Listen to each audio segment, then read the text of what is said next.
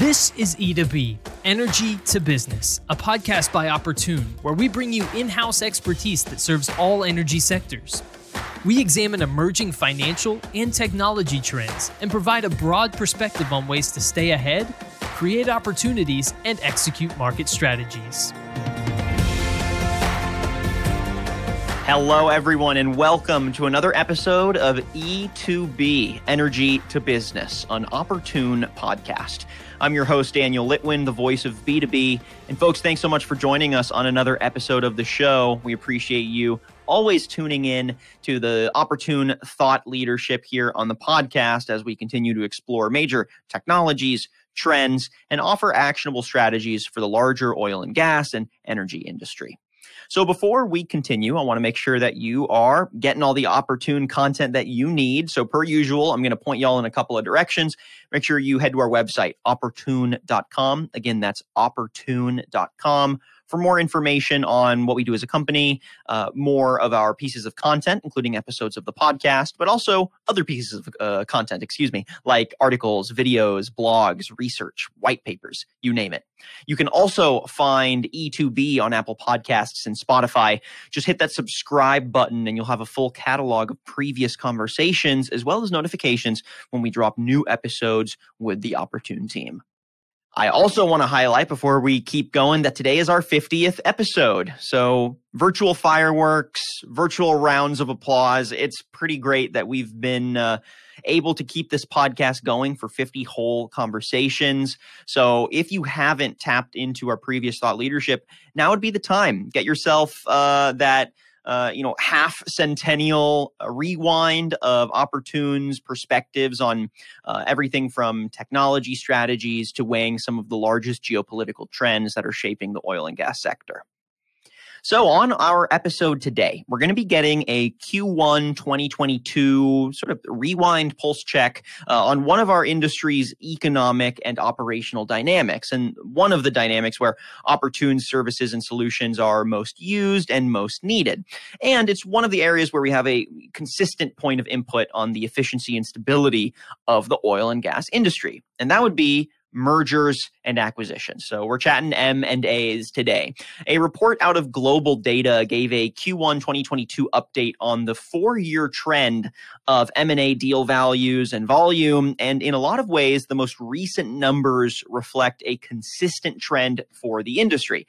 So what we're wanting to do is, of course, break it all down today and map out some strategies for maneuvering M&As in the current economic environment. So joining us for perspectives is Bryony Cohn. She's a principal at Opportune in the Upstream Transactional Advisory Group. Bryony, great to have you back on the podcast. How you doing? Glad to be back on the 50th episode. That's awesome. Yes. It's an exciting honor. For sure. I'll try to get you a virtual LinkedIn badge for it. Excellent. And it's it's been a minute since we've had you on the podcast as well. Maybe almost a year. Give us the quick Bryony update, right? How has your work panned out over the last year? Any big opportunities, big challenges? What's going on in Bryony Cohn world? Yeah, specifically in the upstream world, which we're talking about today on the podcast, we've seen a lot more activity. Mergers, acquisitions, system implementations, what have it, best practice analysis. Pretty busy in the final quarter of last year, a little slower in the first quarter of this year, but Q2 has been a lot of fun. Well, in about another handful of months, we should do a Q2 rewind as well. Hopefully, Global Data puts out some trends there. But let's go ahead and just jump into the meat of the conversation. So again, we're talking merger and acquisition activity. Again, we're going to be using the Global Data Q1 2022 report. We'll reference it in the description of the podcast and in the corresponding article. So definitely, folks listening, click through on that link and pull that up while you're listening so you can get some visuals here. But the big highlight from the report, or at least one of them, was that merger and acquisition activity in the oil and gas sector decreased in the first quarter this year compared to the same period last year. So Q1 2021, had higher merger and acquisition deal volume and values than Q1 of 2020. While merger and acquisition activity has slowed year over year, I'm curious, Bryony, what are you seeing in terms of the nature of transactions that are taking place compared to last year when the numbers were a little higher, and even 3 to 5 years ago, at least the extent of what the report covers? Yeah, and I think when you look at that report, it was something like $59 billion within Q1 of 2022, down 41% from the fourth quarter of last year. But upstream specifically, if you look at the percentage of deals within Q1, made up 35% of that, almost $60 billion. Upstream commodity prices affect upstream deals incredibly, right? So the commodity environment that we're in right now, seen a little bit of a shift out of the Permian and into the shale. A lot of the, I guess one of the biggest transactions in Q1 was a shale theme between the Oasis and Whiting merger in the Williston Basin. And I want to intersect a trend line that I feel is pretty evident when you look at the visuals from that report. But even though it shows some quarter to quarter up and downs, and last year saw some higher value and volume merger and acquisition deal numbers or quantities, there does seem to be a pretty consistent downward trend in mergers and acquisitions. If you had to, extrapolate a slope and kind of draw from Q1 of 2018 to Q1 of 2022, it would be this downward sloping line, right? So it seems like overall, the long-term trend here is mergers and acquisitions are slowing. Do you agree there, right? What's your analysis of this decline? Maybe some of the reasons, some of the consequences. Give us your thoughts. Yeah, I mean, I think maybe they're declining in number, but I do think we're seeing a lot of really big deals still go through. And really, the theme has been consolidation, right? People are trying to make sure that their portfolio is focused in a particular area. And so when we do see transactions, it's typically related to that. And what are some of those specific areas where you're seeing a lot of activity still? Well, you've got Laredo and the Eagle Ford, EP Energy just sold a bunch of their Uinta assets, Exxon, the Barnett Shale, Centennial Colgate merger, which is the Permian. So it's still everywhere, but we're seeing a lot more of it in the shale now. Gotcha. Is there an outsized reason for that, or a strategic analysis there for our audience? I think a lot of people have started focusing on the Permian, and because of the logistics and getting things out of the Permian, have now shifted back to shale plays. Do you believe that M&A activity is going to be continuously centered on the Permian Basin as it has been historically?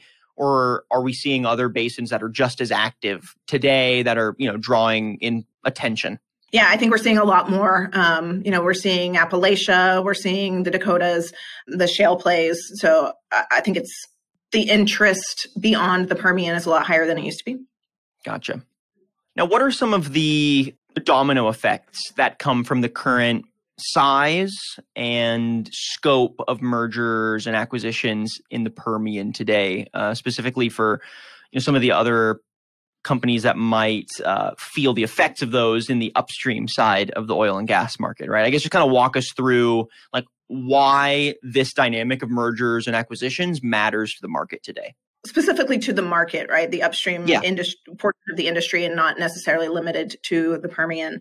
But, Right. A lot of it has to do with how the assets have historically been managed, where they store the data, and how quickly can they get it transitioned from buyer or from seller to buyer.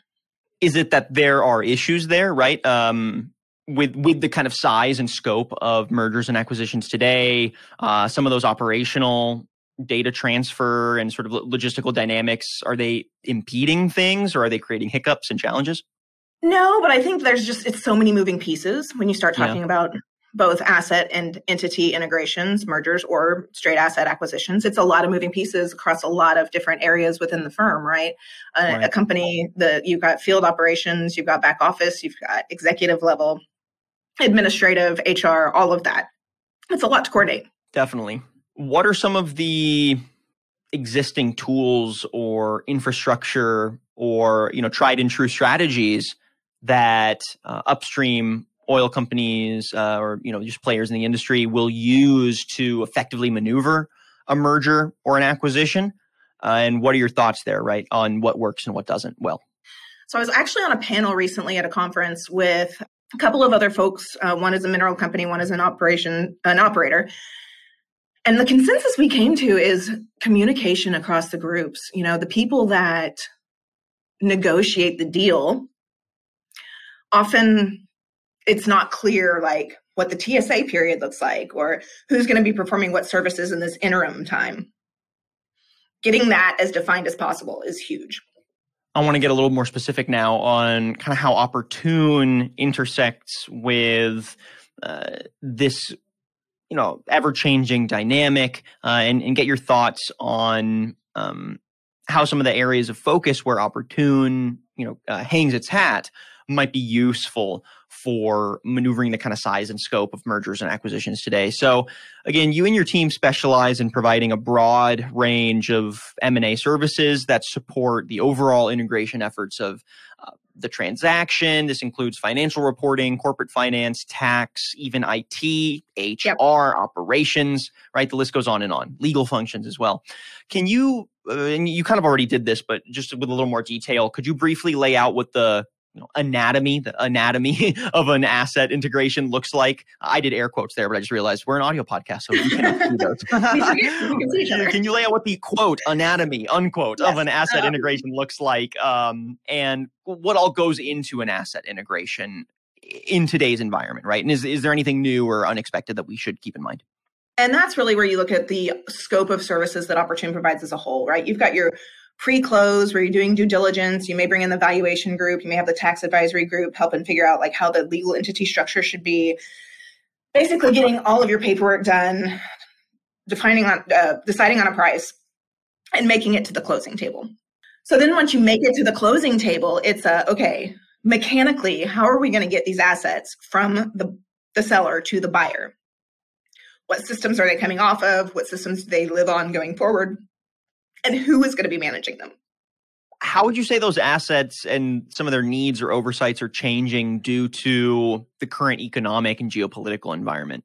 Is it at all, is that having any kind of outsized influence on the bare bones of asset integration, or are those things relatively insulated from each other? Not from the bare bones themselves. I think there's more metrics that we're having to capture, particularly related to ESG. But from a true asset transfer from company to company, it's very similar to what it's been.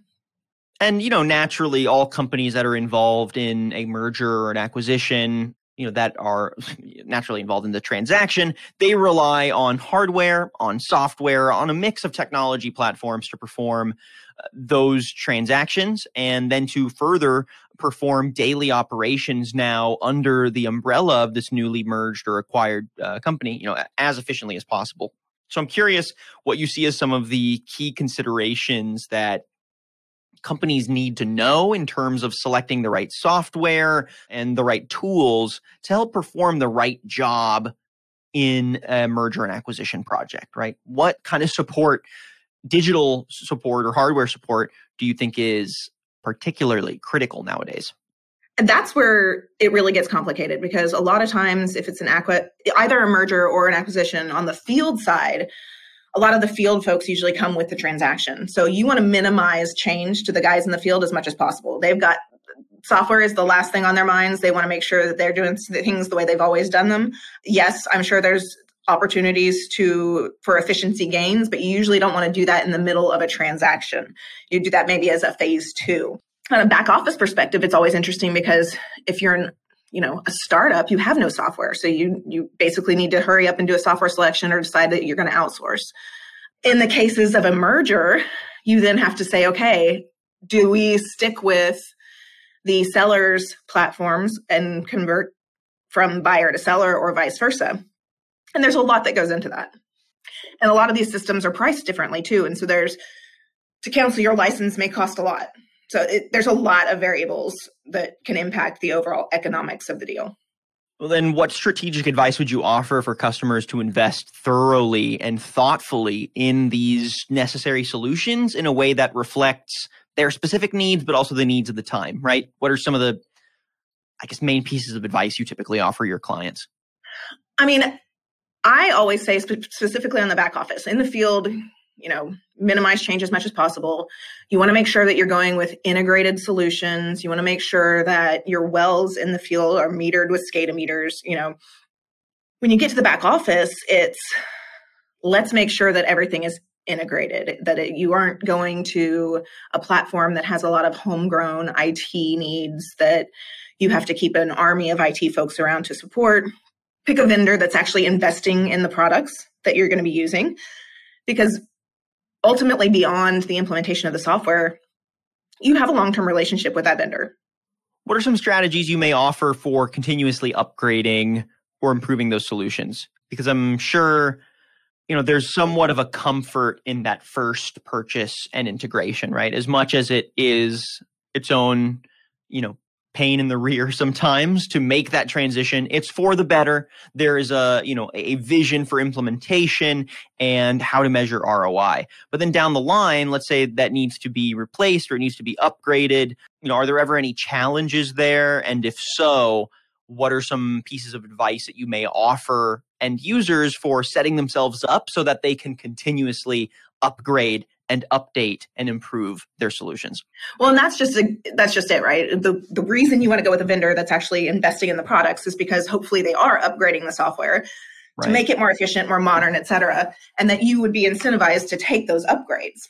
Upgrades are not always an easy project in themselves, though. So having somebody that you're a partner with from a vendor and a system implementation side really makes all the difference.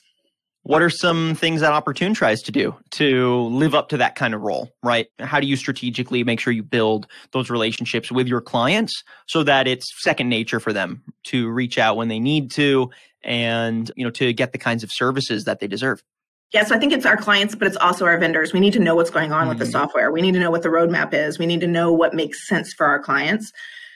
And in some cases, even being able to influence that, knowing what our clients' needs are and where they would like to see the product go. And that's where the vendor relationship comes in. We attend the user conferences. We sponsor the user conferences. We speak at the user conferences. We do best practice assessments to see what our clients' peers are doing. And that's where really we can say, okay, our clients would like to see the vendor do this with their software. Let us help everybody get there. It's also where we can hear about potential pitfalls and keep clients from hitting those. All right, Bryony, I think that just about does it. I'll open it up here for any sort of final bits of advice, specifically for the customers. I have another kind of final question I want to toss your way about the macro picture here. But in terms of solutions, in terms of picking the partner that is going to help you maneuver the right solutions correctly, what are your last pieces of advice there? Yeah, I would say pick somebody you trust, particularly with upgrades. It helps to pick the person that helped you do the implementation to begin with. Sometimes that's not always possible, but develop those relationships. And then that macro question I mentioned, broadly, how do you think the current commodity volatility, I guess I'd say, will affect merger and acquisition activity going forward, right?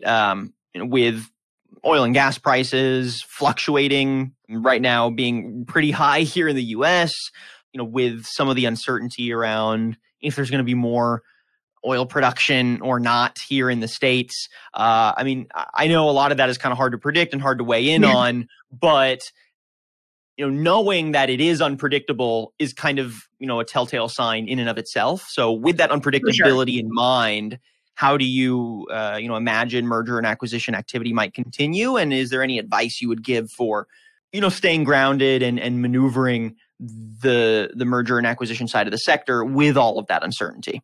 Yeah, people are making more than they've been making for a while, but things are also costing more than they've cost in a while. So yeah, to your point about all the different variables, and I would say that your guess is as good as mine, but I do think we're going to continue to see an uptick in activity, particularly up from the last couple of years. I think we'll continue to see people trying to consolidate, because when they consolidate to a particular area of interest and they're able to get more cost savings by being in the same area, they can use the same vendors, they can, that sort of thing. But yeah, I think that domestic production we're not going to be getting away from it, right? Everybody's calling for energy independence, and then we have the capacity to do it. So I think we'll continue to see a lot of movement in the U.S.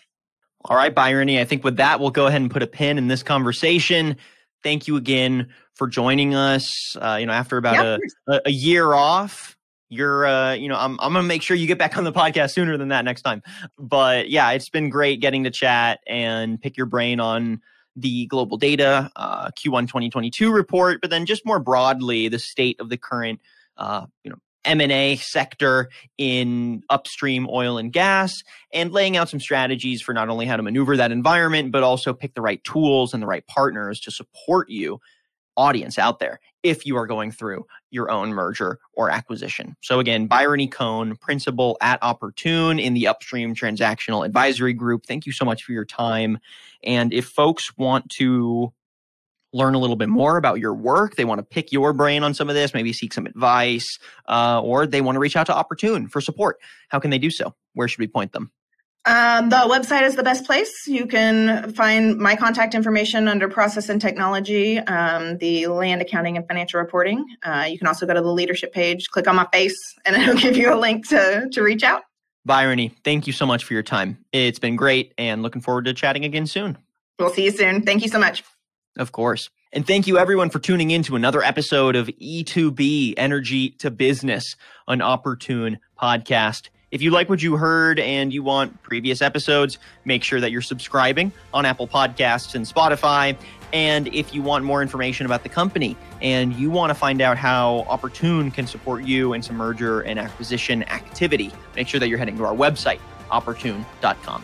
I'm your host, Daniel Litwin, the voice of B2B. Thanks so much for tuning in to our 50th episode, and we'll catch you on the 51st episode of E2B.